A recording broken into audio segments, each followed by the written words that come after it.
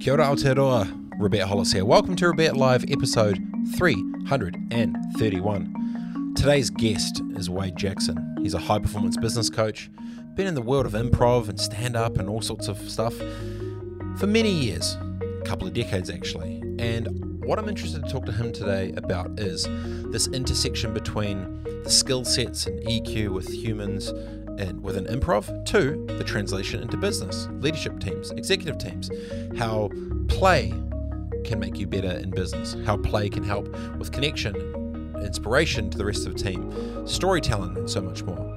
I hope your day is going awesome. I hope all is well with you. I've had a pretty good one, to be honest.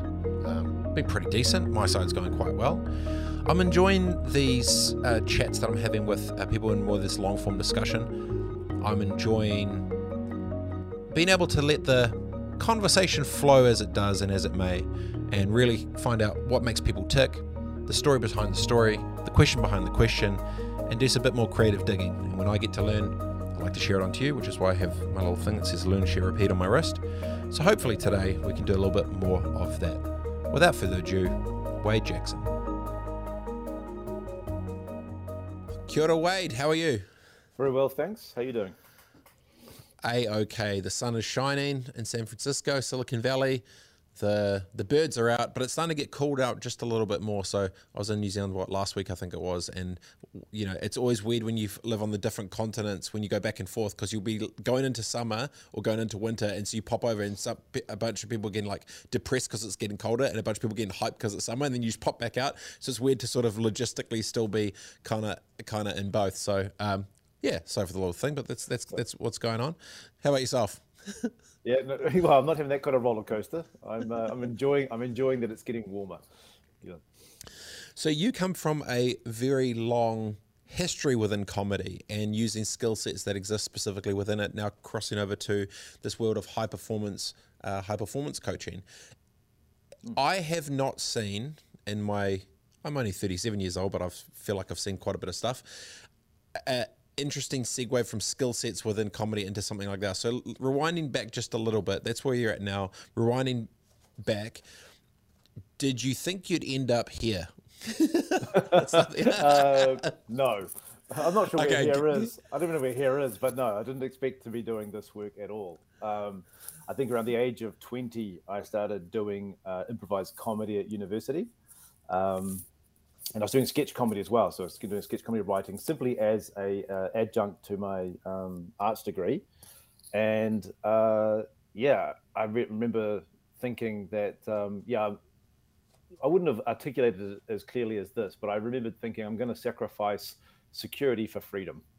I'm not going to go and get a job like all my peers were doing. I'm just going to do what I want to do. And what I was really passionate about was performing, which is kind of weird because I was actually a shy, introverted kid growing up. So the arts have been really good got me to access a part of me that I wouldn't normally have accessed. And so I just and when you choose freedom, when you choose to be a full-time actor, comedian in New Zealand, you're choosing poverty, you're choosing unemployment. So I actively chose that. And I guess the irony now is the skill set I've spent the last 30 years learning are exactly the same skill set that business today needs. But it wasn't a plan. It all happened by accident. So I did some touring in 2000.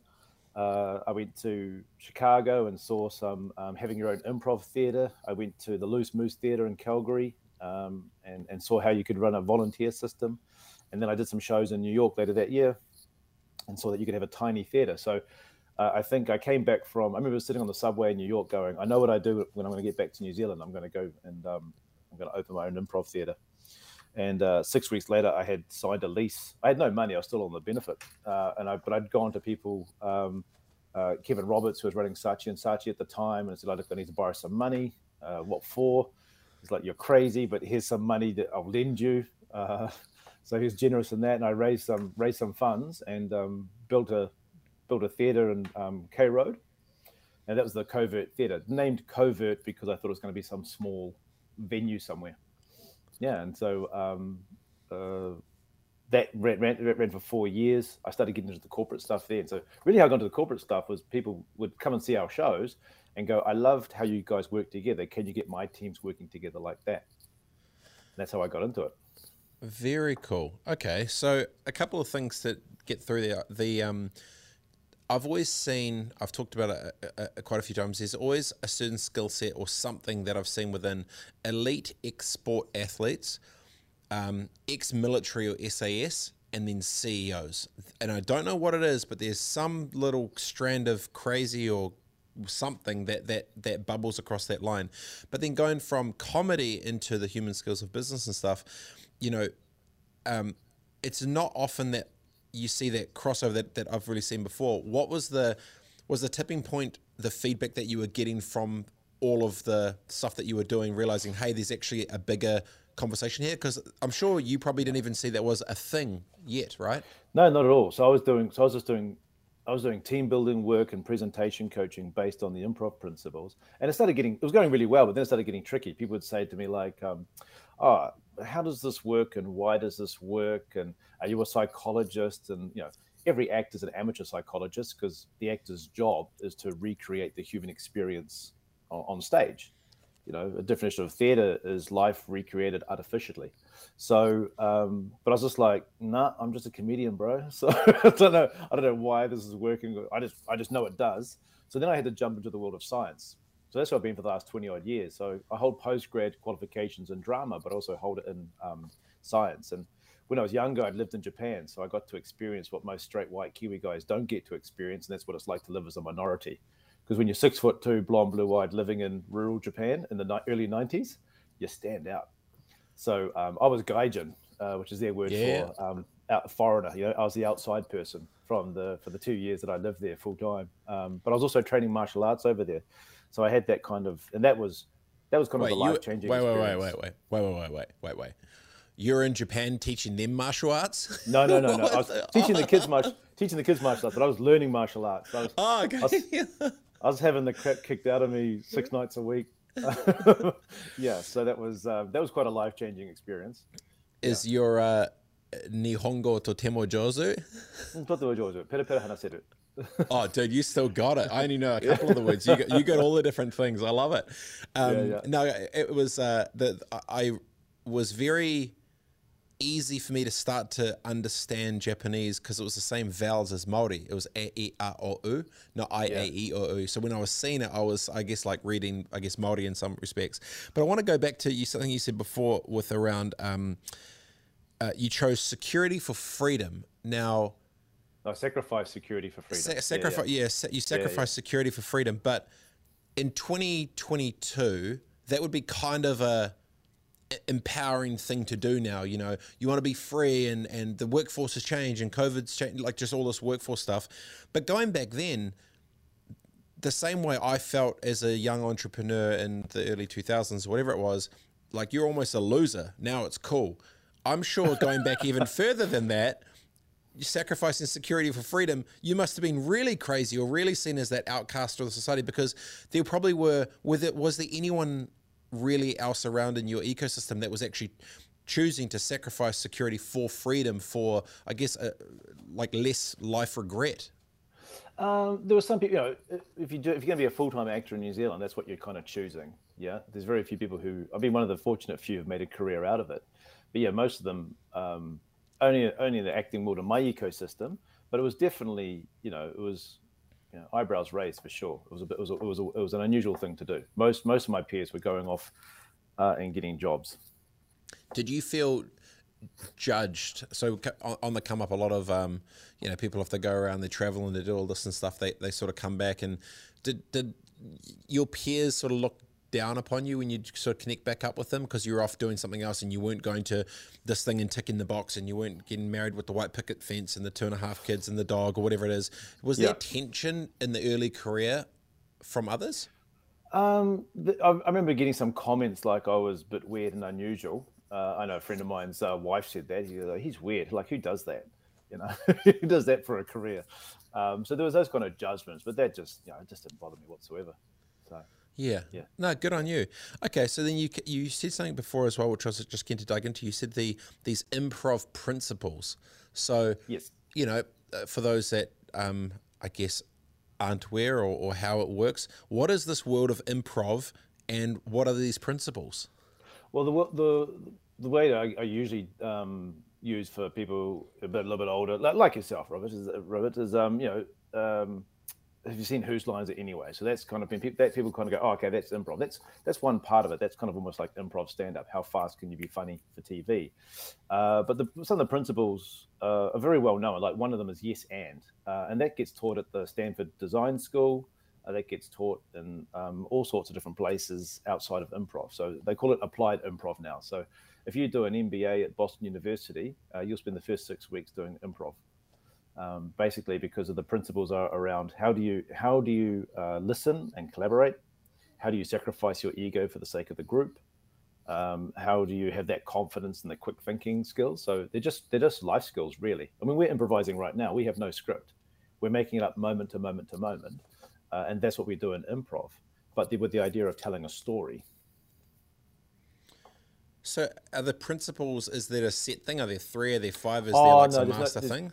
No. I teach, the 2 main ones that I teach for improv is, one is to be present. So it's a form of active mindfulness. How do you be fully present in the moment? And what's taken me almost 3 decades to understand is that I don't have to improvise. I don't have to be funny and quick thinking. I just have to be fully present and things will emerge. So there's a saying in improv, you don't invent gold, you discover it. If you're in your head thinking and analyzing and all that kind of stuff, you're going to miss the moment. You're going to miss what your partner's saying. So everything you need in an improv scene is from your partner. So it's very different to stand-up comedy, which is like, am I funny? Whereas improv comedy is how well am I working together? So being present is the one principle. And the second principle is what I call being a generative spirit. And that means you come with the pure intention to co-create, which means you have to be able to sacrifice your ego when you're working together. That's straight into corporate executive C-suite team building. I start to see the segue. The thing on the be present thing too is, a lot of times they'll talk about, feedback for others will be when someone is saying whatever they got to say in a meeting, and the next person that actually wants to talk isn't actually listening. They're just waiting to say the thing that they actually want to say. So their brain is stuck, is almost fast forwarded to the point waiting for it to catch up to then actually go to the thing. You're saying, because the majority of people do that and essentially forward to skip, actually bring it back to pause and play within the moment, right? Yes, yeah. So we talk about there's different. I teach 5 different levels of listening. So the first one is not listening. So it's just responsive listening. You're waiting for your turn to talk. I say to you, oh, how was your weekend? You tell me about your snowboarding weekend, and then I'm just sitting here going, I'll wait till he's finished. I'll tell him about my weekend, right? So there's that kind of listening, and then there's that selective listening. So it just ties into confirmation bias. I'm listening to you, but I just don't believe what you're saying because it's not fitting in my belief system. So I disregard stuff. So I just believe what I pick out, what I want to believe. And that's where you're still staying in your own worldview. Then you get into attentive listening. So you're starting to listen from the head. So you're starting to open the door to get outside of your own worldview into somebody else's. And then you've got empathic listening. So that's where I listen to understand someone. And then in improv, we talk about generative listening. And that's the yes and. So the yes, I'll affirm and accept what you're saying. And the and was that I will generate with you. I'll co-create with you. So it's getting into that state of co-creation, but it requires you to be fully present in that moment so you can hear what the person's saying, what their intention is, and be guided by that. So those 5 stages of listening, Wade, the big question here is for those that are in committed, healthy, loving, lifelong relationships with their partners, what type of listening do husbands who don't listen have? What type of listening is that one? they all we play in all 5. Like my wife will know. Like if I come home and I say to her, how was your day? She knows that I'm just dying to tell her some good news that's happened to me. Like that's my opening line, and she'll just flick it back and she'll go, okay, so what happened? So you pick up, you're being in those relationships for a long time, you pick up the cues of each other. But to that though, there's something to. So basketball was something that I know what you're talking about with this sort of real time ebb and flow and weave, and there'd be some people that we'd play with when we would be on the court. When I was younger, I used to play. I ended up playing basketball for Canterbury and basketball for New Zealand as well as a point guard.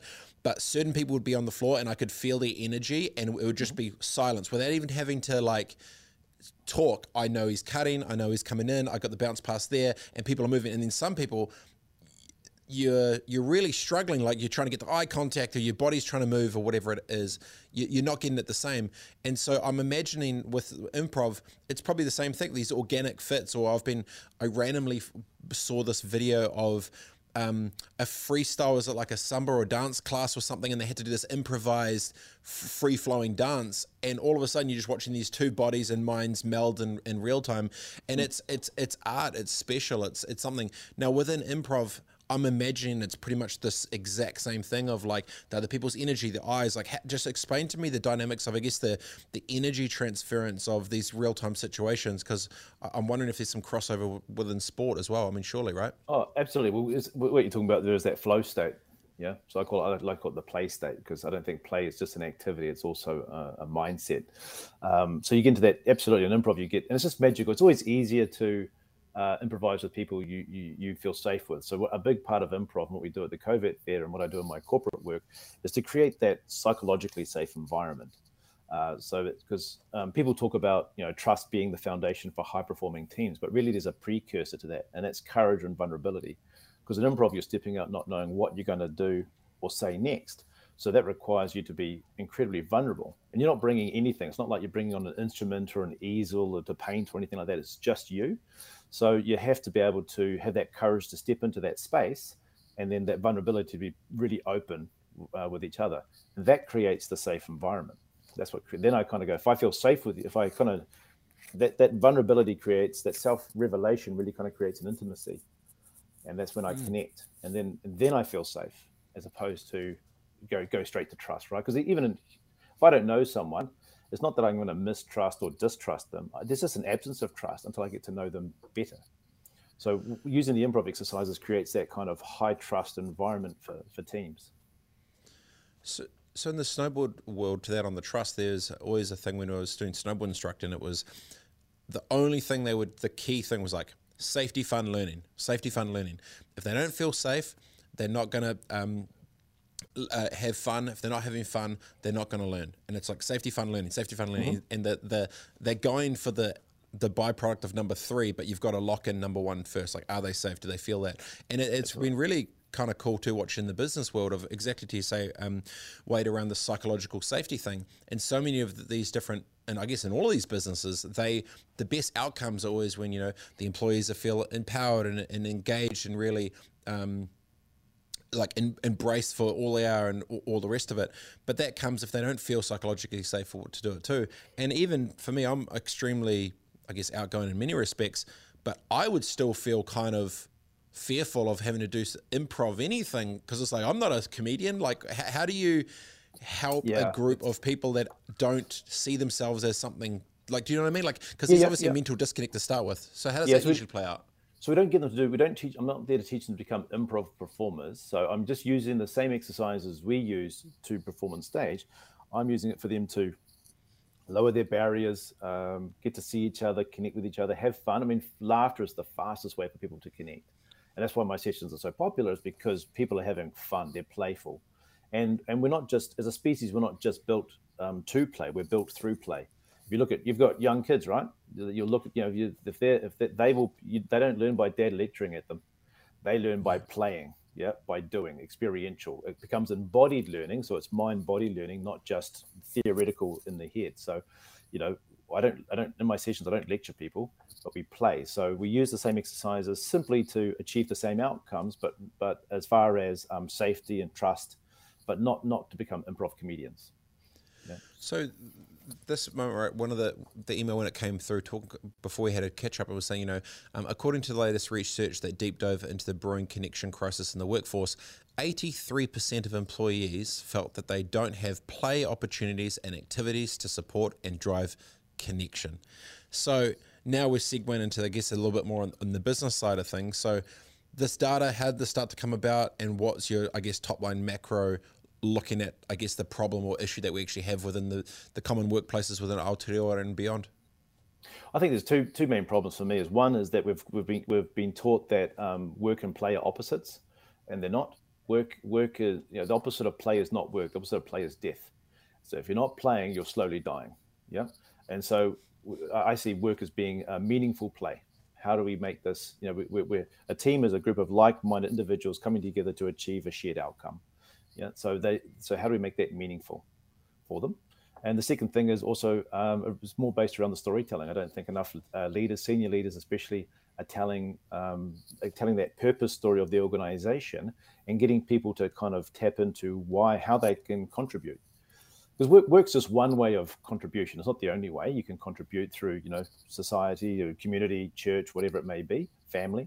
But work is if you think of how many hours you spend at work, taking sleep into account, you probably spend more time at work than you do with your loved ones. So it's a missed opportunity if we don't make that meaningful and tie in. I mean, it's basic human existential angst, right? What's the meaning of life? If I'm lucky to live a long life, I want it to have some kind of meaning. And so leaders should be telling that kind of story around, this is why our company exists. This is our purpose. This is how we add value to the community. And this is the part that you play. But I just see, I call them my corporate zombies, right? People just kind of clocking in, clocking out, and do not know how they contribute. And that's why we have this great disconnect and great resignation, is that people are just kind of going like, especially you hit your 40s and you kind of go, Jesus, is this it? Is this it? And so they're not connecting how what they do on a day-to-day basis connects to the overarching picture and how that company organization offers value to the community. So you just brought up two things there, which I wanted to jump in on. You were talking about this great resignation being, I guess, referred to as this the great disconnect. What does that mean practically?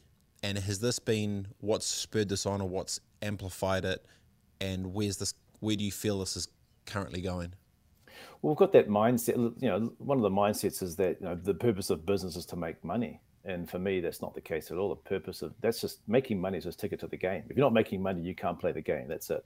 The purpose of business is, how does it add value? Because money will always follow value. That's what I learned. I went from poor, starving actors to successful entrepreneurs simply because I answered the question, how can I add more value? So that's the key thing. So when we got leaders who are just kind of going bottom line, that's going to create a disconnect. You got leaders who are kind of going, look, this is how we add value, and this is the part that you play in it, then that's going to be more meaningful. So people are going to be more connected, more engaged with their work on a daily basis because they understand what they're doing, whether they're working data entry in a back office, they understand how that plays that little part in their overarching purpose. So I think that's really one of the key things there.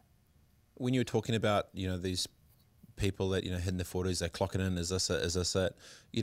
What percentage of them, what percentage of employees 40 plus don't actually know why they're doing what they do, you think? Well, I get the privilege to go into lots of different organizations, and I would say the majority. That's why I think. That's really. I'd say so. I think that's why we have the mental health statistics that we do. I mean, one of the highest rates are men in their 40s and early 50s are one of the highest suicide rates in New Zealand. And I think that's just kind of like people are going, hell, what's the point? Wow. And it's that question of, is this it? Is this it? When I ask them how do they contribute? What do they do? Most people can't articulate it. Most people aren't, and that's kind of it's one of the factors of happiness. If you look at the different ways you can be happy, because happiness is just we go happiness, but there's relief as a form of happiness. If I'm standing on your foot and then I get off your foot, I'm over 100 kilos. If I get off your foot, you'll go, oh, that feels better. You'll be happy, right? It's relief. So some people, their relief is just get to the end of the working week. They're in a job that they don't like or don't understand or don't connect with. And they're just kind of, okay, I'll change state. They'll hit the bottle, or whatever it may be, right? Escapism, right? Escapism. Yep. Yeah, pick your addiction. And then you got others. There's the thing, and the society has told us that pleasure is the big happiness one. So I'll be happy when I get the new car, or the next bigger thing. So that keeps you on that hedonic treadmill of I'll be happy when. Yep. So we keep waiting. And Dr. Seuss, The Places You'll Go, which you must read to your children, is the wait. They call it the waiting place. I'll be happy later. And then you've got the excitement, looking forward to things. And these are all fine. These types of happinesses are all fine. You've got the excitement of things, but they're temporary. The one that you get happiness from a sense of belonging, but the key one that doesn't really get talked about is that kind of contentment, which is a ongoing form of happiness bubbling away in the surface through contribution. and people have to be able to contribute in some way. And so if I feel like I'm contributing, if I feel my work is meaningful, then I will be happy. So we don't just want to aim for happiness. I think we want to aim for meaningful happiness.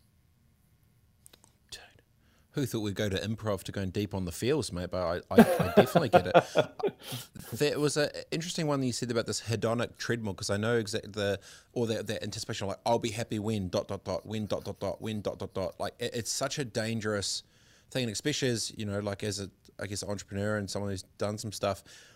I've never really stopped. Like the 3 times I've kind of had some big wins, I've never stopped and celebrated it. I'm always just like next. And it's not so much that I'll be happy when that happens, but then it's also the opposite is true. Sometimes if all you want to do out there is go and smash it, you don't actually stop to enjoy that you're smashing it. You're just like, and more, and next. And it becomes really tough to live now when you're, I guess, so ambitiously trying to push forward, and it becomes something which can become a rabbit hole. Like if you look at, some people are just purely driven by money. You're never going to win because there's always going to be more. You're never going to win.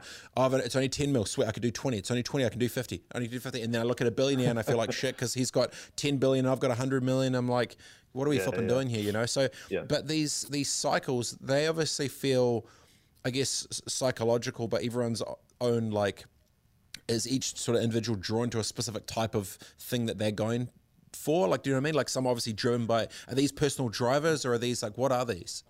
Well, there could be, a lot of it can come from, our insecurities. And, I knew someone who that was walking around the theatre, Covert Theatre, and he had just been telling me how he had, at the age, about the same age as me, late 40s, and this a couple of years ago, and he said, I've finally achieved, I'm finally financially free. I have enough investments and so forth where I don't have to work. I said, that's awesome. He goes, yeah, but I just don't know what to do with myself. My whole life was, because I came from poverty, I thought I'm not going to be poor. So now I'm finally got the money, and I don't know what to do. Like, and he said to me, and I've just opened a theater during a global pandemic. He goes, "You're so lucky." And it's like, isn't it funny? Because he goes, "You've got purpose. You got purpose." Yeah, it's been I can relate to that a little bit, maybe potentially a bit more logistically, because I was here in the States going through my green card process. The borders were shut. I couldn't travel, couldn't do anything. And I'm literally sitting around every day with a technically expired B1, B2 visa. I can't work here in the States. I can't travel back to New Zealand to do anything. I don't really have anything to do. I'm kind of sitting there going, like, now what? Like, what do we do? And you start to, it kind of gets crazy. And I remember hearing this story when I was real young in my early teens. A friend of mine, his good mate, won the lotto. And he was 23 years old or something, wins lotto, wins $1 million, whatever it is. And he goes out, buys the car free, buys a house freehold, buys the car, writes it off in the first, flipping couple of months because he was speeding, whatever it was, buys another one. And after 8 months, he went back to building full time for 2 reasons. One, he was sitting at home bored, but he was, the bit that got him was he'd wake up with nothing to do because he quit his job the same day he won lotto. Yeah, is all of his friends still had jobs, and then he can't justify taking everyone heliboarding every day of it, So he's kind of sitting around waiting for his friends on a Friday night, like, what are we going to do? But it becomes these things of what you sort of go at. In your experience, you've obviously been in the game for a minute now, getting into a couple of decades now, understanding people and the way people are interacting. When you've seen different workplaces as a high-performance business coach, has there been like a consistent thread of 1 or 2 or 3 things, which it's just it's a loop, the same thing over and over and over and over and over that you've seen, which the average person on the outside wouldn't either recognize or understand, but that you just know to be true? So you're asking some keys around the hype. Well, I think outside of the psychological safety, do you mean? Yeah, like what have you seen in the workplace, I guess, from all your experience of this high performance coaching when you've been dealing with them? Are there recurring themes or red flags or something which definitely. I mean, obviously the leadership is so important, right? So the leaders set the culture. The old Turkish proverb, the fish rots from the head down. So the opposite is true as far as so if the leadership's not right, then it's gonna cascade down. So if there's any kind of slight, divide between the leadership team, that becomes a chasm for the rest of the organization. They just do not, they don't connect. It becomes, me versus you, us versus them. So the whole thing is you've got to get those leadership teams galvanized and connected and aligned so they're all on the same path. Because otherwise, you're just going to have an organization going off in different directions. The other thing is also, I think, in New Zealand, we're very polite. We're kind of, we're quite passive aggressive, and so that will also be one of the killers of. You can be in a really polite environment, and it doesn't seem like there's conflict, but it's all passive. So that's kind of stuff that you need to root out as well. So we need to have a little bit more candor in how we have our conversations as well. So alignment, I totally agree. And the second one, in terms of disagreement or momentum moving forward, that is a very, like in America, that shit does not fly. It is like, this is like, I'm not saying it's like, in America, this is how we do it. It's not that, but it's very much more, I guess, forthcoming with opinion. And I don't know if that's more of a cultural thing or whatever. Yeah. Talk to me about how you've got a business. Everyone's verbally polite, but it's full passive through all of it. Explain how culture shifts and how that can move to be more progressive and better if they start to do the things which they should be doing. Because this is a very probably massive thing for New Zealand businesses. Huge. Oh, absolutely. Yeah. So, well, one of the things you don't change culture, right? You change the individuals in them. So you've got to shift the people, because it's the people is the culture. Like if someone goes home, there's no value in culture in the organization. It's all within the people. So you've got to shift the individuals. And so for me, cultural change starts one at a time. But it's really looking at the emotional, again, looking after people's emotional side of things. That's psychological safety, again, inside the organization. If people don't feel safe, they'll be covering their ass the whole time. They just won't take a risk. You can't have a creative, innovative organization in a low trust environment, because no one's going to put themselves forward.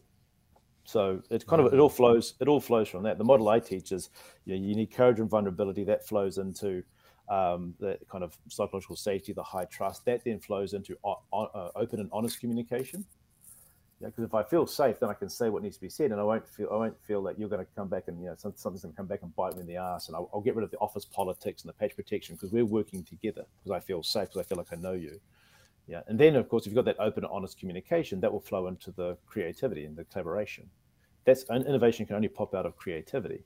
And as I said before, money follows value. So if you're offering more innovation and more value, then you're going to be more commercially successful.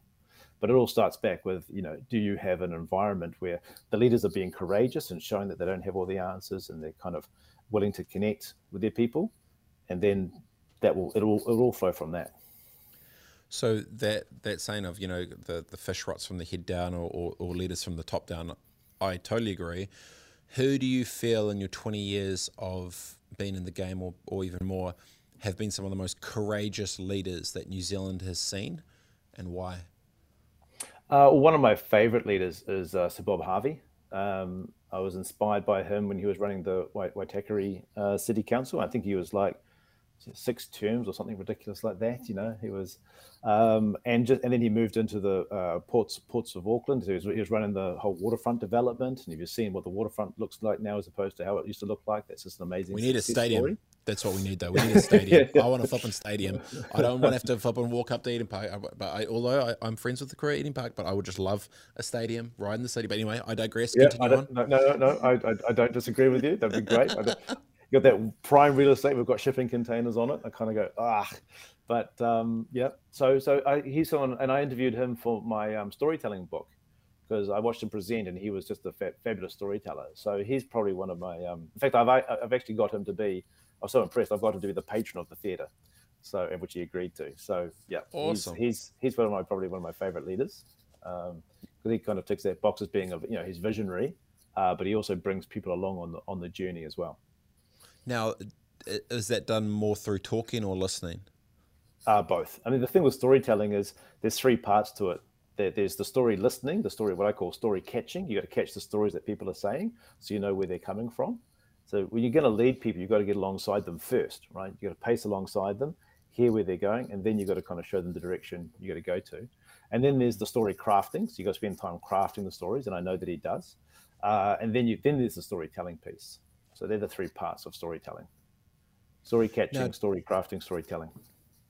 Now, when it comes to this, do you think that what percentage of leaders in New Zealand do you currently think are good storytellers? Not enough. Like what we're thinking, 10, 20, 30? Well, obviously, I don't see everybody, but the ones that I've seen, there's definitely room for improvement. Yeah, I really love Malcolm Johns. He's the CEO of Christchurch Airport. I've seen him in action, and he's a great storyteller. Um, and I'm trying to think of who else straight off the top. Worked with Steve Bayliss is a very good storyteller as well. He was, I think he's moved more to the directorship now. He's not a CEO. But yeah, there are people there are good storytellers out there for sure. But we could definitely have more. I think we have more leaders telling. I think if leaders can tell that story of their organization, especially the purpose story, why they exist, if they're telling that story more, then you'll definitely have more engaged staff. Yeah. And then when you layer that with, the vulnerability and authenticity and the open comms from it, and we definitely saw that a lot through COVID. I saw a lot of good leaders and bad leaders get exposed because it was all transparent. They couldn't hide behind anything. It was all there for the taking. So coming out of COVID, this reconnection that we're seeing, like we're now coming into technically, I guess, the first summer in 3 years where it's open, it's bubbling again, everything's sort of hyping back up. How do you prioritize the level of, like, how high of a priority should it be for have a strategy around this reconnection with actual people getting together better? And what do you think that looks like, or what should business leaders be actually thinking about coming into the summer?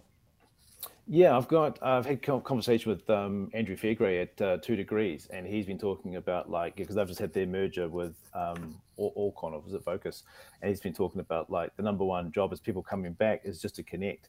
So I've actually run a few sessions with different organizations called Connect, how to be human again, right? So how do we do human, just face to face? And I've had a number of comments of just people saying how valuable it is, but also how they've suffered from being on screens for the last 2 years. And so, and technology is great, but I mean, this would be very different if we were sitting in a room, each of us having a whiskey. It'd be a very different conversation than we are coming across on the screen. So technology is awesome. It's allowed us to do things. It was great for the COVID. But if we're looking for, just in how creativity and innovation works, is those little kind of side conversations that you don't have when you're on a screen.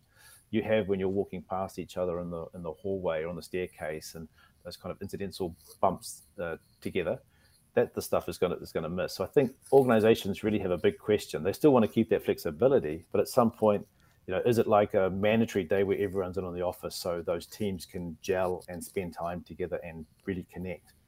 Because business is personal, business is people. So to that, right, there's this thing that you did, How to Be Human Again.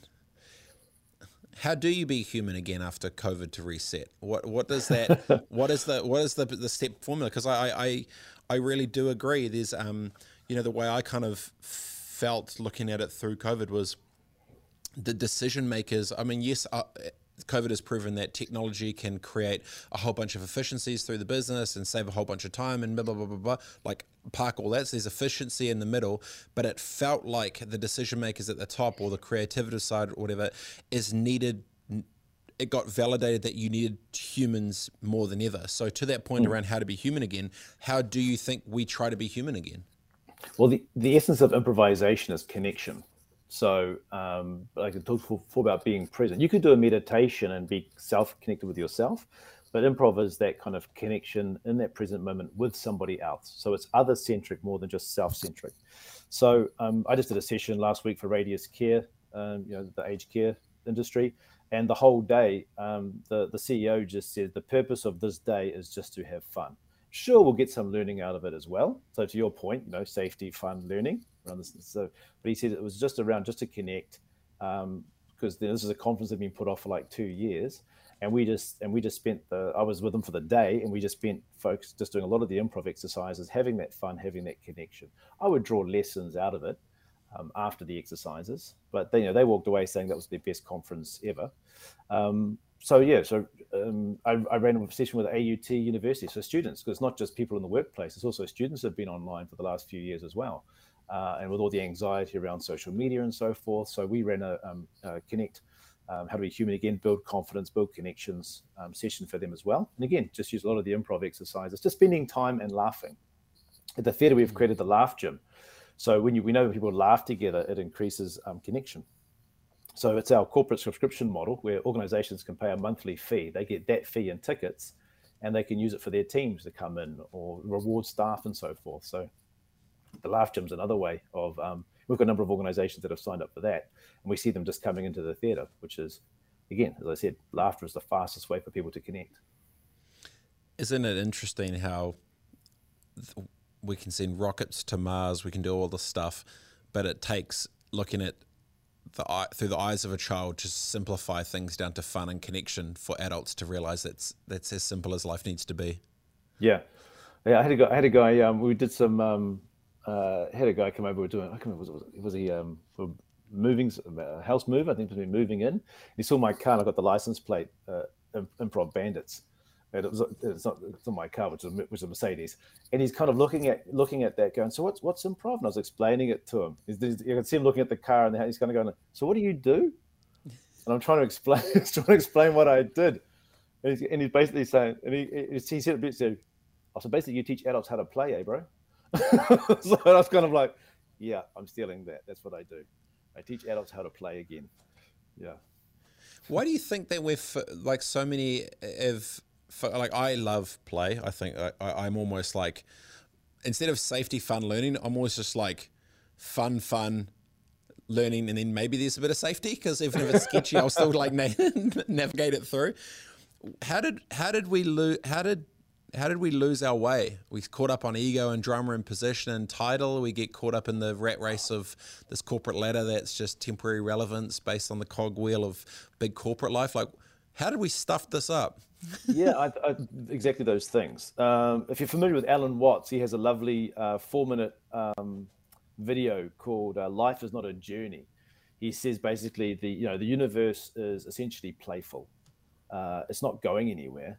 And he says we've used the wrong metaphor. We've used life as a journey as the metaphor, whereas what we should have used is life as a dance, yeah, or life is a piece of music. You don't dance to kind of end at a certain point in the room. You dance because that's the dance. And I think that's the same thing for life. We've kind of been conditioned to think historically that work is the necessary evil and that we need to do it in order to make money to survive. But really, we can make it much more meaningful than that.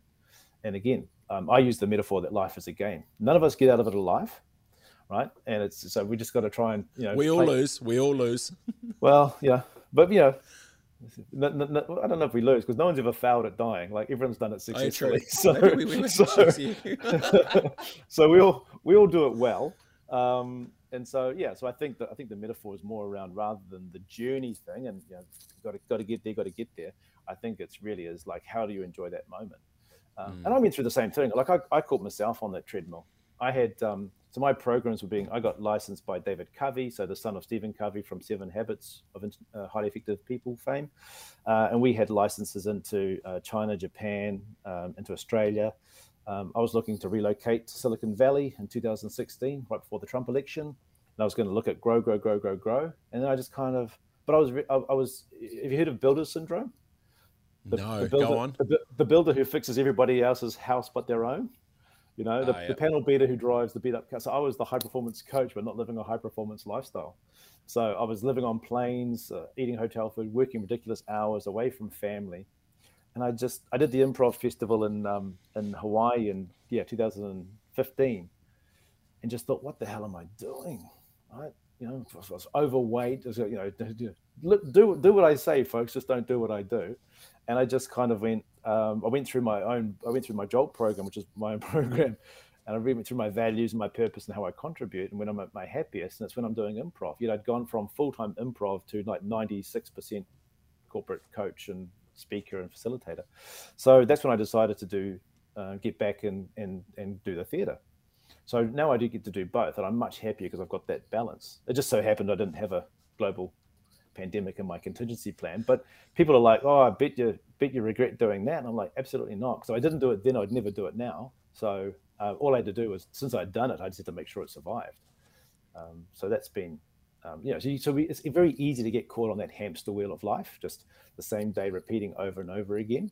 So you got to be your own police officer and make sure that you're coming back to your values, what drives you, how do you contribute. And that gives you that kind of that meaningfulness. On that note, we fast forward another 3, 5, 10 years. You're going to be on planes and trains all over the show, or what does the world look like for Wade Jackson by 2040? I'm living my dream, because having my own creative space is what I wanted 20 odd years ago, and I'm back here now. And we've got, we're breeding the next Kiwi generation of comedians, of writers, because we're moving into sketch comedy as well as improv comedy, directors. We're looking to get our improv program into more schools throughout New Zealand. So rather than being, from a mental health point of view, giving these kids the tools to manage life and deal with ambiguity, all the stuff that we learn in improv. So we're looking to really get that up and running. So so I won't be looking, not looking for the global domination anymore. That kind of chapter has closed, and now it's more around how do I serve in my local community. We've got, like, this afternoon, I've got kids coming in from Mount Hobson, which is a school for autistic kids. They're coming into the theatre to do improv and learn those skills as well. So that's it's really now, how do I serve? I love it. On that note, brother, really appreciate it. Congrats on the massive effort and kind of the cool insights from all the world of improv into business. And it's a lot closer than many people may think. Best of luck, brother. Really appreciate your time. Cheers. Thank you. Thanks, mate.